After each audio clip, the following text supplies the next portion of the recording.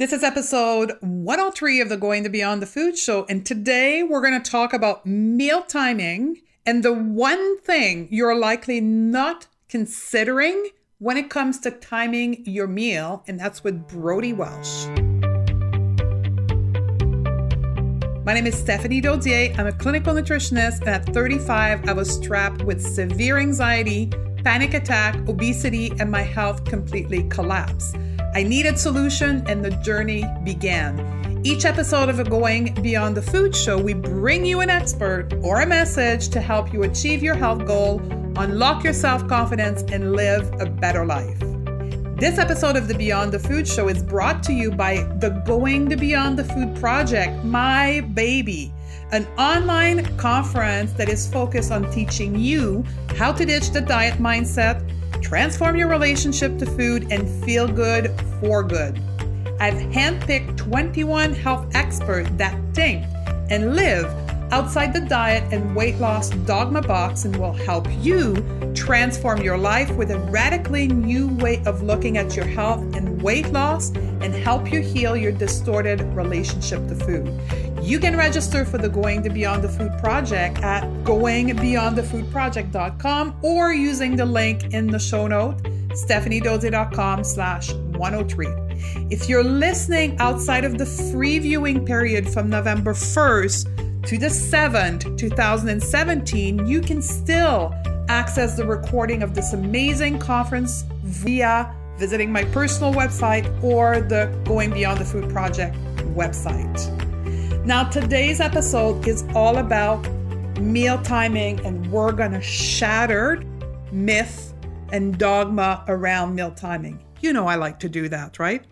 Brodie Welsh is the creator and the host of the Healthy Curiosity podcast, and she is a licensed acupuncturist, board-certified herbalist, Chinese medicine expert, a group coach, and a self-care strategist. I love that title.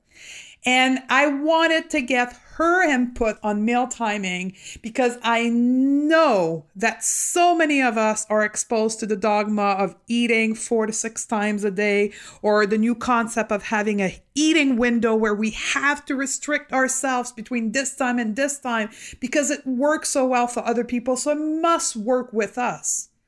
Well, one thing you notice about all of this is that there is rules. There is dictated way for you to interact with your food at specific time. And you know that I don't believe so much in rules. So what about if we weren't restricting ourselves with rules? How would we approach meal timing? That's what we're going to explore with Brodie today. And it's going to likely, well, let's just say shatter your mindset around meal timing. Now, in our last episode, that was my takeaway from the summit. So I encourage you to go back and check this out because it's going to help you as well with today's concept you're going to learn. When we are exposed to a new concept, something completely different, or a lot of information, how do we deal with this information for us to get the most out of it? That's what we talked about in episode 102. So I would highly recommend you go backward and listen to that, and then listen to today's show, episode 103, about meal timing. So, are you ready to do this? Let's do this. Hey, Brodie, how are you? I'm doing great. Thanks. How are you, Stephanie? Good. It's a pleasure to have you on the podcast. And what we want to talk about today is likely something that everybody needs to know, but we don't know, which is meal timing, and also what Chinese medicine can teach us about meal timing. So the very first question that everybody probably have, or a good portion, is what is Chinese medicine and how does it help us around meal timing? Well, Chinese medicine is one of the oldest systems of healthcare on the planet. It's been around for thousands of years, at least 3,000, estimates up to 5. And it's a complete philosophy. Most people probably have heard of acupuncture, and acupuncture is probably the sexiest branch of Chinese medicine. But the other branches basically are all about how we can use the philosophy of yin and yang and creating balance in the organism that is us, right? Seeing ourselves as an ecosystem that's to be kept in balance, and in utilizing these various tools at our disposal in order to keep that balance. And those, obviously, what we do every day, our lifestyle and diet, are a huge piece of what keeps us in balance or out of balance. So that's one of the branches, lifestyle and diet.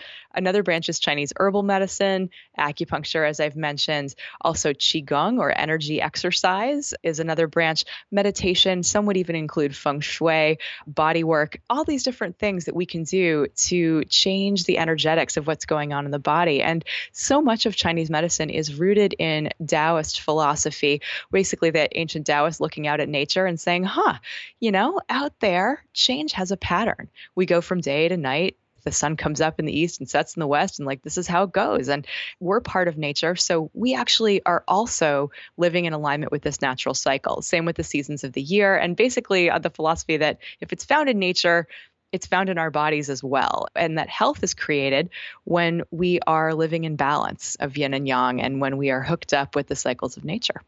Yeah, and that's beautiful, because for those who watched the Going to Beyond the Food project, when I explained to you what it means to go beyond the food, is what Brody just explained right now, is looking beyond just the chemical aspect of food and the number and the mathematics of food, but looking at everything else that food brings and everything else that goes in the component of health. And traditional medicine, like Chinese medicine or Ayurveda, didn't have medication back in the day. So they had to not treat, but prevent, which is the key here in Chinese medicine. Am I correct? Absolutely. There's a huge emphasis on prevention. The notion that health is actually not just like this binary toggling between health and disease, but there's actually this zone of imbalance that we move along without even necessarily knowing. And so when an acupuncturist might take your pulse or look at your tongue or ask you about different symptoms going on in your body that might not be related to each other necessarily, we're able to discern kind of what's going to happen in addition to what's already been set in motion in the body, so that we can work to help regain that balance, and so that everything is functioning as it should. And so a lot of the ways that we look at nature as a metaphor. So if you have insomnia and indigestion and get tired after exercise, it's like, okay, well, what thing do we need to do so that all of these symptoms get better? Like tending a garden. Does this garden need more water? Does it need more sunlight? Do we need to pull some weeds? Like, what needs to happen in order for there to be flourishing everywhere? And to allow the body to heal itself and to stay in balance, because our body has this innate desire to be healthy and balanced. Yes, exactly. And the body will self-correct. Like, we're always striving for homeostasis. And so basically, if we give our bodies a chance, there's so much that they can do to heal. So let's talk about this big topic of meal timing. So I'll set the tone for everyone. Most of us have been prevailed to the notion that was taught to us by either the weight loss fitness industry that eating more frequently will increase our metabolism. So people are in this 3 to 4 hour window of constantly doing that. And I'll add, for people battling binge eating or craving, you also been told never go hungry, because if you do, you cannot trust your body. What insidious advice that is. I know. That's what I was told 5 years ago when I was trying to lose weight. Never be hungry because you can't trust yourself. But here's a question. What does Chinese medicine tell us about meal timing? Well, it tells us a lot of things. First of all, the fact that everything in nature operates according to the cycles of yin and yang, this pulsation between, for example, night and day, dark and light, energy and rest, empty and full, inside and outside, all these pairs of opposites that we think about in this world of duality. And so just like our heartbeats or our breath, right, there's the contraction and the letting go. Everything in our body, it functions according to this pulsation between yin and yang. And so we need to let ourselves get empty in order to receive the fullness of nourishment. And so just in general, if we never allow ourselves to get empty, essentially that what we're asking our digestive organs to do is to be working all the time. And that takes energy away from everything else that we could be spending energy on. So if we think about in Chinese medicine, The organs of digestion are the spleen and the stomach. The spleen is sort of underrated in Western culture, but in Chinese medicine, they really meant kind of spleen, pancreas, and stomach as kind of the captains of the digestive team. And there's also this notion in Chinese medicine that each organ system has a period of 2 hours a day when it receives the most energy in the body, so that our energy flows through the body and it cycles through the different organ systems. So there are times when the spleen stomach is really ready to eat, and there's times when the energy is just not there. And this happens because we are mammals, right? We were meant to cook our food by daylight. We were meant to harvest our food, catch our food, gather our food in the daylight hours. And that when we smell food cooking, when we see food being prepared, the digestion begins, right? This is something that just being in touch with the process of creating, acquiring, and preparing food is helpful to our digestive systems. So if we're eating, the peak period for the spleen and stomach to receive the energy is between 7 a.m. and 11 a.m. So basically just after dawn, that we have a couple hours to acquire some food, and that actually is going to signal to our cortisol levels, that are highest in that 9 a.m. time frame. It signals to the body, you're not going to die today. There is a naturalness to eating somewhere between 7 and 11 a.m. that signals to the body, that actually cues our hunger and satiety hormones to operate according to a diurnal clock, right? Humans are not meant to be nocturnal.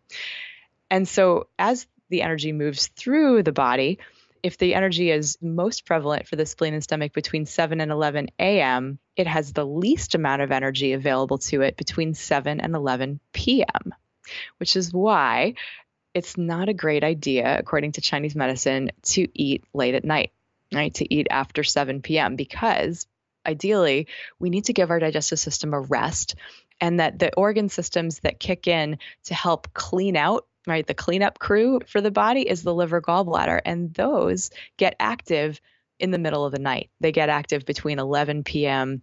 and 3 a.m. So again, like if you are hosting a dinner party and somebody arrives to clean up after the dinner party, but the dinner party is still going on, it doesn't work so well. And so being able to get our bodies in sync with eating, and I'm not saying that you have to eat in the morning if you're not hungry, but the idea of eating something earlier in the day will help your body attune to its natural cycle. So if you've been eating every few hours, including snacking before going to bed or including eating a later dinner, it's very likely that you're working against your own natural metabolic potential. That's very powerful, because that is in some way not what we think what science is telling us, which is, and many people will relate to this, increase your metabolism by eating every 3 to 4 hours, because you can manipulate your metabolism by pushing food down into your body to digest. Well, but can you? I mean, I'm actually not sure why you would want to mess with a natural process, like the idea of revving one's metabolism. I find that problematic, whether or not it's even possible. What I do know is happening when you're eating every few hours is you're training your body to be fed every few hours, right? Sugar is our easiest source of calories. And so if there's readily available sugar from what we just ate a few hours ago, and that could be we've digested it into fat or whatever, but there is a ready supply of food that we can take from, which basically is there's no incentive for our bodies to go into fat burning mode. The only time we get to do that is if there's not this ready and easy available supply of calories that we can use. So when we stretch out our meals so that we're only eating 3 times a day, for example, or even 2 times a day, if that works for your constitution, you give your body the opportunity to get into fat burning mode, which is another reason why if you're going to bed, stress hormones, hunger and satiety hormones are also really tied in with sleep and getting good sleep. And so if you're eating late, cortisol levels don't necessarily drop, and your melatonin production can be delayed. And so that can further, and then if you're not getting enough sleep, your leptin and ghrelin, your hunger and satiety hormones get even more out of whack. So you're getting messages for your body that you need to eat more, but at the same time, the satiety hormones have been diminished. And so this all really hooks into living in harmony with the diurnal cycle, with really hooking up with nature. So if you have been in the habit of eating every few hours and training yourself to therefore expect a new ready supply of sugar coming at the bloodstream every few hours, it may be that you think you need to eat a late night snack in order to get through the night. And that's not necessarily the case. Or sometimes people even wake up at night and eat. I find this with my patients and with the women in my coaching programs that it can be a really hard habit to break because it feels like I need this. It feels like what the body is demanding. If that ends with practice, your body won't need that anymore. It's the kind of thing where, like, if you want to give your body a chance to go into fat burning mode, it's really important to enable at least a 13-hour fast at night between whenever you have dinner and whenever you have your first meal of the day. And that really is the origin of the word breakfast, is breaking the fast, which has been your time to burn fat, your time for the liver and gallbladder to go be the cleanup crew and clean out the digestive system, clean out the blood, detoxify the body so that you wake up and eliminate yesterday's waste, drink some water, and at some point, break your fast.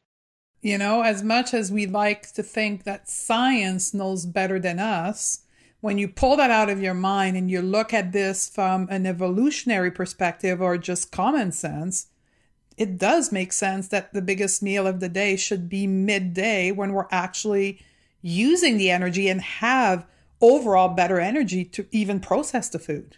Yes, absolutely. And it happens to be that science backs that up. The same number of calories eaten earlier in the day, people lose quite a bit of weight. The same amount of calories eaten delayed later in the day can result in weight gain, even if it's the same number of calories. So it's just like that meal timing can be absolutely everything in terms of whether someone is losing weight or gaining weight. There was even a recent study in 2017 from the University of Pennsylvania where the same people went through the study at different 8-week periods.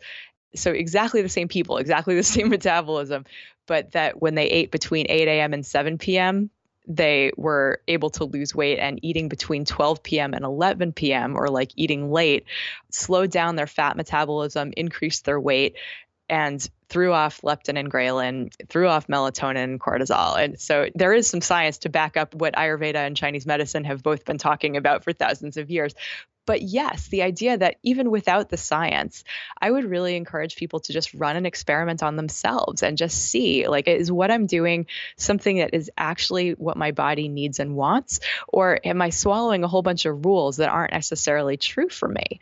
And in terms of stabilizing blood sugar, it definitely is not an overnight phenomenon. So I would encourage, if you are going to try this experiment of spacing out your meals instead of eating every few hours, that you go slow, right? That perhaps the first step could be 3 meals a day, no snacks, just see how that feels.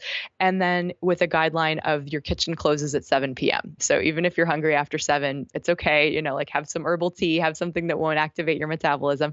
If you have trouble sleeping through the night, a hack you can use is apple cider vinegar and honey. Raw honey actually is one of those things that can help blood sugar be stable, which is kind of odd because we think of it as a refined sweetener, but it actually can be medicine in this particular case. So just a tablespoon of each in some hot water before bed can help you if you are one of those people that wakes up in the night and feels like you're having a low blood sugar condition. But to go slow, to layer on these changes, maybe do the 3 meals a day, no snacks for a week, and then layer on the kitchen closes at 7 rule, or in either order, whatever feels easiest to you, and just try it for a couple of weeks and see if indeed you find that your cravings go away, that you don't feel like you need to eat as often, and that your body starts burning fat as fuel, which feels much more stable and feels much more sustainable. So it's an opportunity to see how your body's operating. Is the subject of conditioning that originally came on from this dogma of science telling us that we need to rev our metabolisms and all that, as opposed to what might be more natural. Yeah, and I want to layer another thing that for me, when I got introduced to that a few years back, I would say probably 4 years ago when I went through holistic nutrition, and I realized that I was eating my bigger meal at the end of the day because it was just more convenient. Because you wake up in the morning, I needed to get to work, I was in a rush, didn't have time to cook, so I ate a quick breakfast, had a small lunch because it was just like allowing me to be more productive at work. And then finally I would wind down at night when I had time to cook. And that's when I ate the biggest meal of the day. Not because that's what I felt, but because that's what it was convenient. Oh, that's such a good point, Stephanie. I think that's really, like as a culture, we are encouraged to sit at our desks and work through lunch or eat super quickly in the middle of the day if we even take the time at all. And it's the kind of thing where just flipping lunch and dinner can make a massive difference for people. So it's not even changing the food, it's just changing when, and it's like, so what could be easier than that? Well, except for the fact that we operate in this world where that's not necessarily encouraged. So sometimes it does require buying a thermos or, making sure that something that I do as I'm preparing my morning smoothie, I'm also reheating my leftovers from dinner to take with me for lunch or, like reheating a soup or something so that I can make sure that I have a really good lunch so that, again, like dinner time is actually supper time. And supper comes from the root words of soup and supplemental, right? So this idea that it's just a little something extra, right, to make sure that you're not going to bed hungry. But yes, like when we're entering the yin time of day, this is the time for rest, for letting down, for winding down, for being sweet to ourselves in ways that don't involve food, that involve community, that involve being with our families or our partners, or, just a chill, mellow evening activity that feels nourishing to us holistically. That's what yin is about, and so entering the yin time of day, we don't need to stock up on yin in the form of food because we're not going to burn it off till the next day. And so, yes, absolutely. In terms of just making our calories work for us when we're actually active, when we need that yin to turn into the yang of the rest of your day. Mm-hmm. And culturally, I'll go even to that place because culturally, I'm from a European background. And if I go back 3 or 4 generation, people ate the biggest meal of the day was the big breakfast in the morning, the bigger lunch, and a little sandwich or a soup at dinner, because that's when you went out and farm or worked hard during the day. Mm-hmm. And then so that is not convenient in modern society. So we flip that around simply from convenience. It's fascinating when you start looking at it, like remove science and just look at it culturally, and you will find a lot of truth into what you're saying.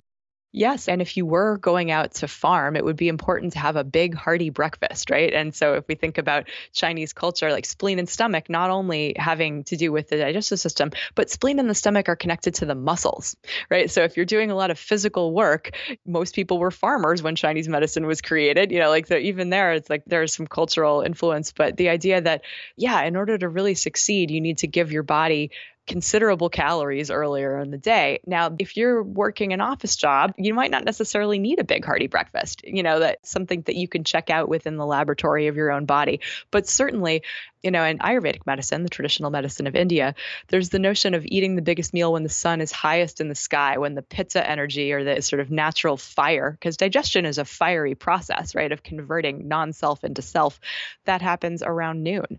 And either way, it conforms with this idea that we are diurnal creatures and that whether you have more calories at breakfast or at lunch, the results are going to be the same in terms of being hooked up with diurnal cycles. The point that they both agree on is earlier, lighter dinner, which is going to enable an early to bed phenomenon, the good sleep that keeps your hunger and satiety hormones in check so that we're not misled by how much food we actually need because our bodies are just doing the best they can. And then lack of sleep is a stressor. Mm-hmm. And when we're stressed, we might not get a next meal. So, oh my God, we need to eat more.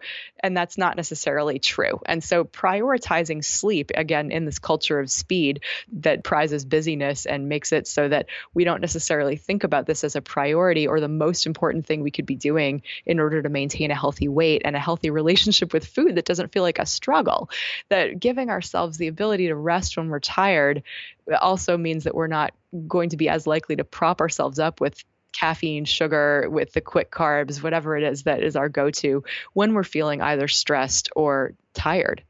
And that's very important for people to understand. If it's the first time you're exposed to the whole yin and yang concept, some people may see it as the circle with the white and the black part. That's the fundamental of life. In all area of life, both emotional and physical, it's about having some highs and some lows. And the same goes with nutrition. So now that leads me to the place of intermittent fasting. Yes. Right? Because that's a new trend right now where we have eating windows, and some people will go as far as eating only once a day. Mm-hmm. And then forcing themselves into one meal a day. For the people who participate in intermittent fasting, it's not important at what time of the day you have that meal, but that you fast for X amount of hours. So if you're doing intermittent fasting, you're going into that yin and yang. But if you're not putting it at the right time of the day, you may actually be harming yourself more. Yes. I would 100% agree with that statement. I would also add to that the fact that intermittent fasting may be wonderful for some bodies and maybe not so wonderful for others. And from a Chinese medicine standpoint and from an Ayurvedic standpoint, what the energetic traditions have to add to the picture is the fact that we have fundamentally different constitutions that we look at in Chinese medicine: wood, fire, earth, metal, and water as the five elements of nature. Ayurveda does not have wood and metal, it has air and ether. But nonetheless, the concept is the same, that each of us is born. We come into this life with a particular set of proclivities and a particular constitution that has its own strengths and weaknesses, right? You all know that person who has an iron stomach and can eat anything. We all know other people who never get a cold or a flu because their immune systems are rock solid. And so everybody's got their strengths of their constitution and their weaknesses. We also have a different amount of kind of water energy or earth energy or fire energy, et cetera. And so for certain constitutional types, like if you tend towards stable, if you tend towards strong, if you tend towards mellow, you likely have a lot of earth energy. Intermittent fasting might be perfect for you because you're grounded enough that you don't need food to create rhythm in your life. That somebody else who tends towards highly active nervous system and mind that's going everywhere at once and difficulty sitting and resting, you might have not quite enough earth energy in your body. And so for you, going for a 16-hour fast, especially as a woman, there's all sorts of potential for hormonal weirdness to occur. And so again, this is one of those where is intermittent fasting right for you? That's a question that I would ask, as opposed to intermittent fasting good or bad. The question should be intermittent fasting good for me or bad for me? And if it is good for me, could I hook up with natural cycles to make it even better? For example, 10 to 6 might be your window if that's something that you're doing, or maybe it starts earlier and ends earlier. That a lot of times sleeping enables that to go well for people.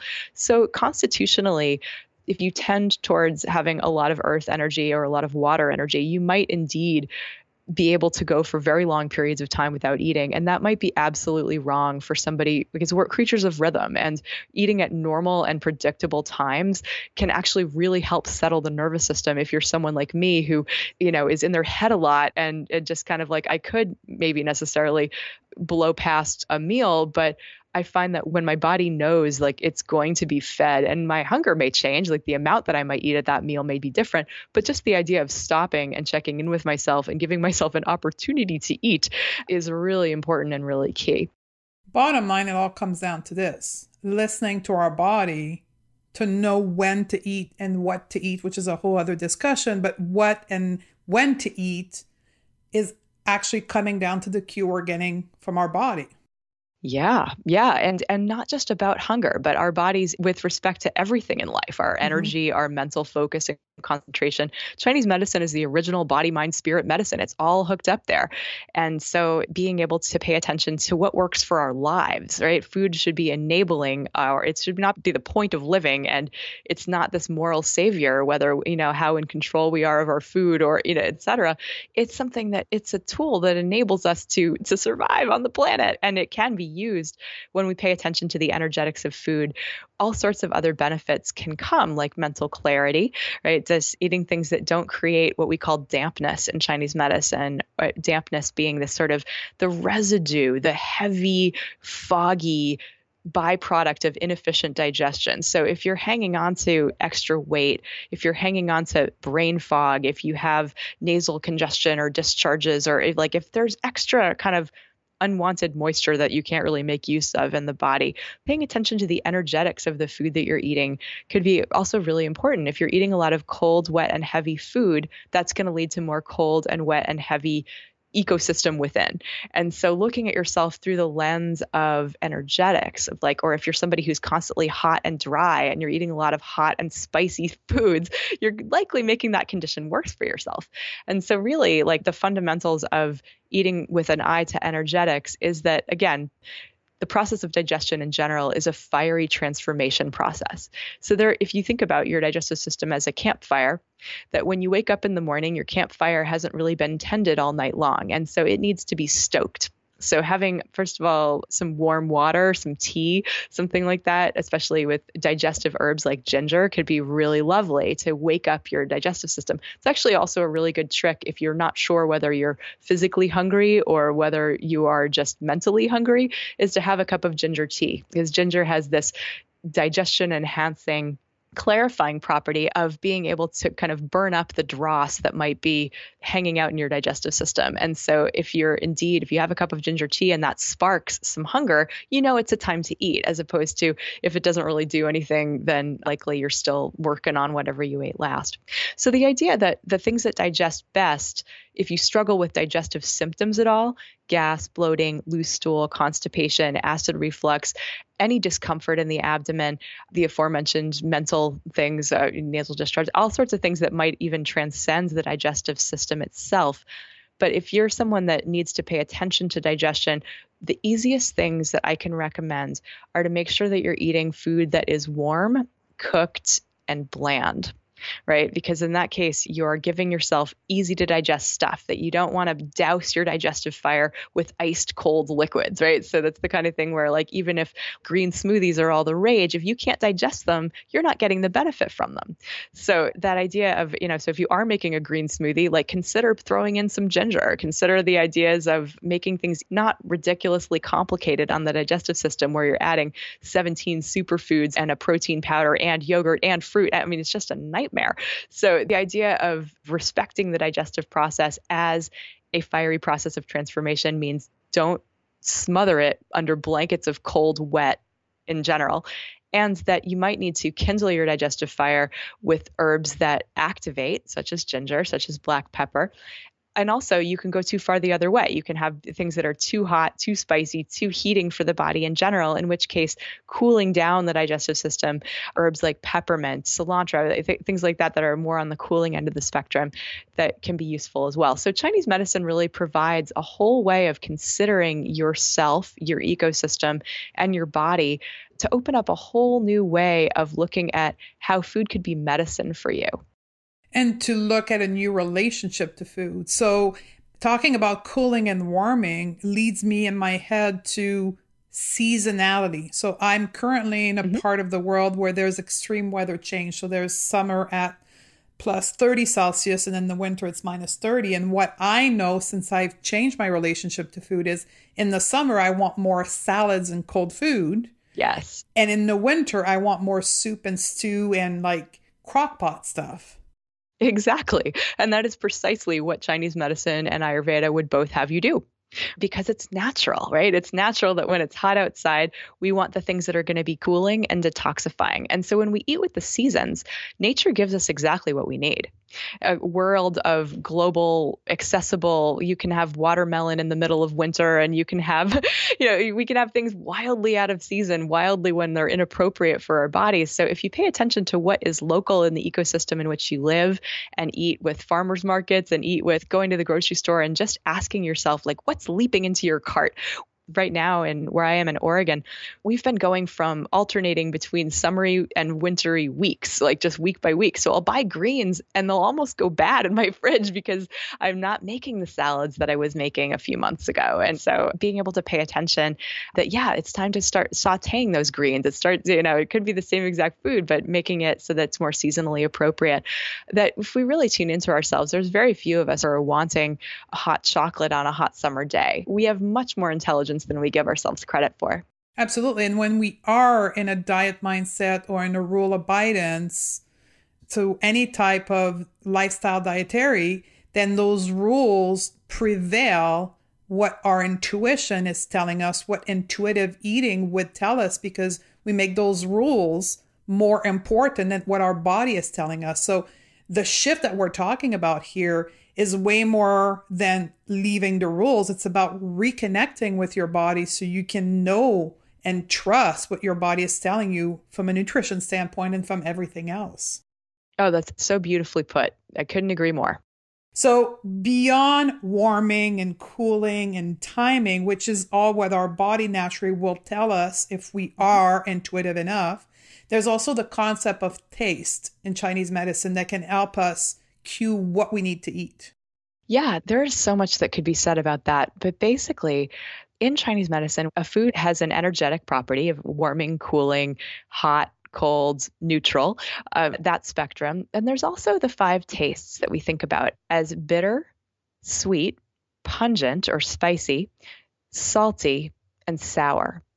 And that each of these five tastes has a different function in the body. It has a medicinal purpose. So most of what we eat, how we know that it's food and not an herb or a poison that's going to kill us, is that it has some element of sweet, right? So we might not think of meat as sweet, particularly. We think of it more savory, but there is a sweetness to it. Like it's predominantly something that is going to feel like nourishment. So the taste of sweet builds the body. It's incidentally, most grains are sweet, most fruits are sweet. Like there's a vast spectrum of the food spectrum that can be qualified as sweet.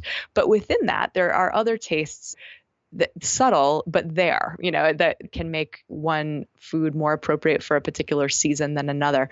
And so each season of the year has a taste that it relates to, and each organ system of the body has a taste that is said to be medicine for it.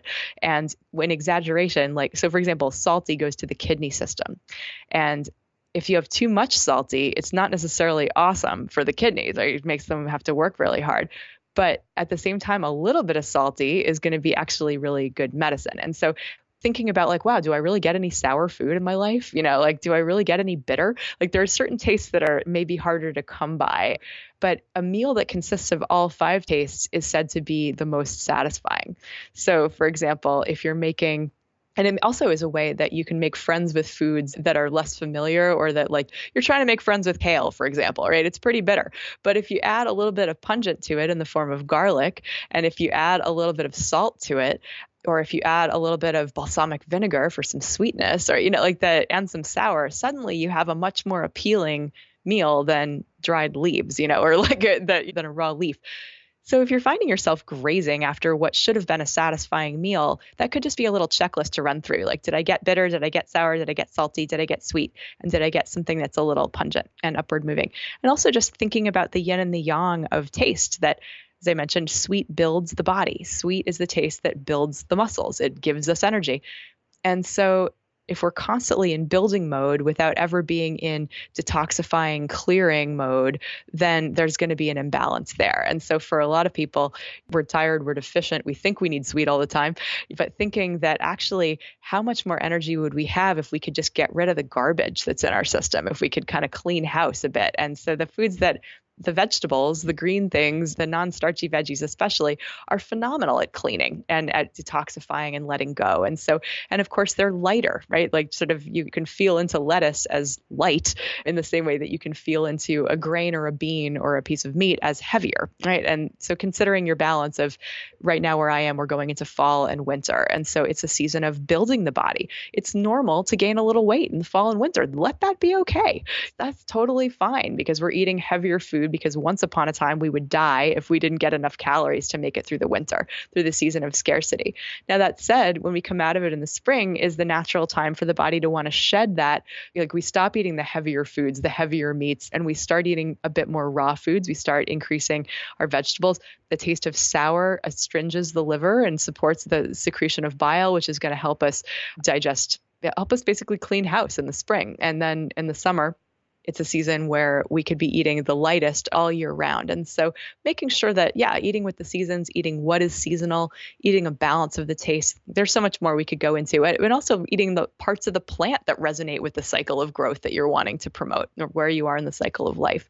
So there's so much that Chinese medicine has to offer. But just really for today, what I'm hoping people take away is just the notion that each taste has a different medicinal function, talks to a different organ system in the body, and to pay attention that it's okay to listen to that message from your body of if all you want is tahini for a week, incorporate that into, there's got to be something about that pungent or about that greasy or about that heavy, or something about the quality or the energetics of the food could also tell you about what you're missing in life. That if you're wanting a bunch of heavy stuff, well, maybe you need to rest. Maybe you need to go take an Epsom salt bath, versus if you're craving a lot of spicy or a lot of light stuff, maybe go for a run, maybe go do some jumping jacks, give yourself something that correlates with that. What am I trying to get from food that I could be getting from life? And that is why our cravings are body messages. So when I came up with this whole concept of body messages is because I am from a background of holistic nutrition, which includes Chinese medicine and Ayurvedic medicine. And knowing what those traditional medicine has taught us, we need to listen to the cues and the hungers and the desire that we have, because what our body is trying to do is come back in balance by using the energetic of food. Yes, exactly. And that is why when we obey to rules that are set by a diet, we miss all of that. And yes, ladies, if you have been obeying to rules for many years, there will be a re-education period where you may not be able to trust your cues until you get your body back into a space where it can actually cue you for the right reason. So what would be a tip for you for people who are really disconnected from taste and season and timing to get back into that place, or a process that you would encourage people to do? Well, a few things. I think I mentioned already that just try one small step in the direction of meal spacing and close your kitchen by 7. Another thing that I would suggest is to actually go to the grocery store or to the farmer's market. Right? Actually, farmer's market is best because then you're automatically getting something seasonal. But just go and look around the produce section and just ask yourself, like, what just looks good to me? If all the rules didn't apply, what would I gravitate towards? Or if you're somebody who likes the recipe planning or looking at food online in some way, that similar thing. Browse a cookbook, browse an online recipe site that has foods that eats whatever your plan for your way of eating, whether you're vegetarian or paleo or whatever. Go to a site that has a collection of recipes and just look and just see, like, ooh, that sounds good to me. Yeah, I want chili tonight. Yeah, I want, and just think, brainstorm, write down, what does my body feel like eating this week, today, and just feel into it a little bit. Just give yourself the space to reflect on what that might look like. If you're out of sync with hunger and satiety in general, I recommend that a lot of times our cues to eat are actually cues to hydrate, especially if it's colder weather. We don't tend to drink as much water. So I encourage getting a thermos or a hydro flask or something that keeps its heat and putting warm water in it where you sip on throughout the day and that you always have readily available, so that you can have a dialogue with your body as to whether it's really hungry or whether it actually just needs, like, it's like a wilty plant and it just needs to perk up a little bit. And so those could just be a couple simple things people do. Yeah, and the last piece of the taste is make sure that there is different food with different flavor into your plate. And I want to bring up one of my favorite food, which is fermented food. Yes. Right? What taste would that be? Would that be sour? Predominantly sour, right? It's obviously going to have some subtaste depending on what you've used, but that's a fabulous way of supporting our digestive fire, supporting our spleen and stomach. It's very active, right? Because it's supporting this yang of the digestive system. And so that can be lovely to have a few forkfuls of something fermented with your meals. A great way of getting sour. Yeah, because like realistically, we're never going to have, or I can't think of having a full plate of sour. It's always in smaller quantity, right? Which is the prescription for fermented food. It's a small quantity multiple times a day. Exactly. Right. Or you might have a grapefruit or something, like it's sour, but you're not going to binge on 10 of them, right? It's like you don't need that much. And so, and similarly, yeah, like it can also tell us about portion control. If we're paying attention to the energetics of something, like nuts and seeds are very dense. They're very oily. It takes a lot of digestive fire to hack into them and to get the nutrition out into the body, because we're not what we eat, we're what we digest. And so you don't need more than a handful ever, like that's what the body can handle, is about a handful. And so just consider that because of its nature, right, that things that are light, that, as opposed to heavy, things that are not dense with fat and with protein are things that you can have a lot of, right? You can have a ton of salad usually, like it's a far more quantity because we're thinking about the energetics of it. That's brilliant. That was one of the A+ discussion that I've had on this podcast so far. And I really appreciate that. And I hope for the listener that you're taking a lot away from this. And I know you have something for the listener to go even a step further with you. I do. I've got a little tip sheet about, or a checklist about stoking your digestive fire. So if it's interesting for you to think about how knowing a bit more about the energetics of food and some of these basic principles that Chinese medicine and Ayurveda agree on in terms of what's going to help digestion and therefore what's going to help optimal health, energy, and metabolism, that you can go to brodywelch.com. That's Brody with an IE and Welch with a CH. And the URL is brodywelch.com/kitchen, or sorry, I can put it in the show note as well. So maybe easier for everyone. Absolutely. I'll make sure you get that. And the one last thing I wanted to mention as far as digestion and optimizing it is that the spleen and stomach is also related to the mind in Chinese medicine. And we can only really digest one thing at a time. So it's really important to eat without digesting problems, to eat without digesting the news, to eat without ideally like just consuming anything else mentally. And when you are giving yourself a distraction-free eating environment, you're going to be far more tuned into how much food you actually need, whether you're eating the food your body actually wants, or whether it's time to say no thank you, or to add a condiment that makes it something different, that makes it a little more bitter, sour, salty, sweet, because you're not a machine. And that's going to vary from day to day. So giving yourself one thing at a time to digest can be really important in terms of recreating this body, mind, belly intuition, eating from the inside out that Stephanie so emphasizes. Mindfulness eating is what Brody is talking about right now. And this concept is not new and it's not modern. It's been taught in all the traditional medicine that are out there in the world today. Food was a place of socialization and love and taking the time to enjoy the food, not to do a million things at the same time, which is what modern society is teaching us to do. So there's some repatterning to do again there. Yeah. So I will put in the show note at stephaniedodier.com/103, which is the show number of today. And then you will have the URL in there to access the incremental document that Brody has created for you to get in tune more with traditional intuitive eating, which I think is super important for all of us to go down this path. Thank you very much for having been with us today. Oh, it's been such a pleasure. I love talking about this stuff. And if I can be of service to anyone in terms of getting back to eating intuitively, please be in touch. Let me know how I can help. Awesome. Thank you very much. There you have it. I hope you've enjoyed it as much as I enjoy recording this episode with Brody. Now, if you did learn something, you enjoyed it, or you want to simply share with the world, there's a couple things you can do. Share right from your recording device by pressing the share button and share it with somebody that you know needs to hear this information, or tag me and Brody on Facebook and Instagram and let us know how this show impacted you. And also don't forget, you have until the end of the day today, if you're listening live on November the 12th, Sunday, to pick up the free talk on the Going to Beyond the Food project or your discounted package for the upgraded package, which will allow you to re-listen to all the talk ongoing. Now, if you're listening outside of those window of free viewing, you can also pick up the recorded version by going on the website. Now, we have a great show coming up, episode 105 with Deborah Atkinson. We're going to talk about the 6 menopause myths that prevents you from living a thriving life. Now, listen to me. This is not only for women that are currently experiencing menopause.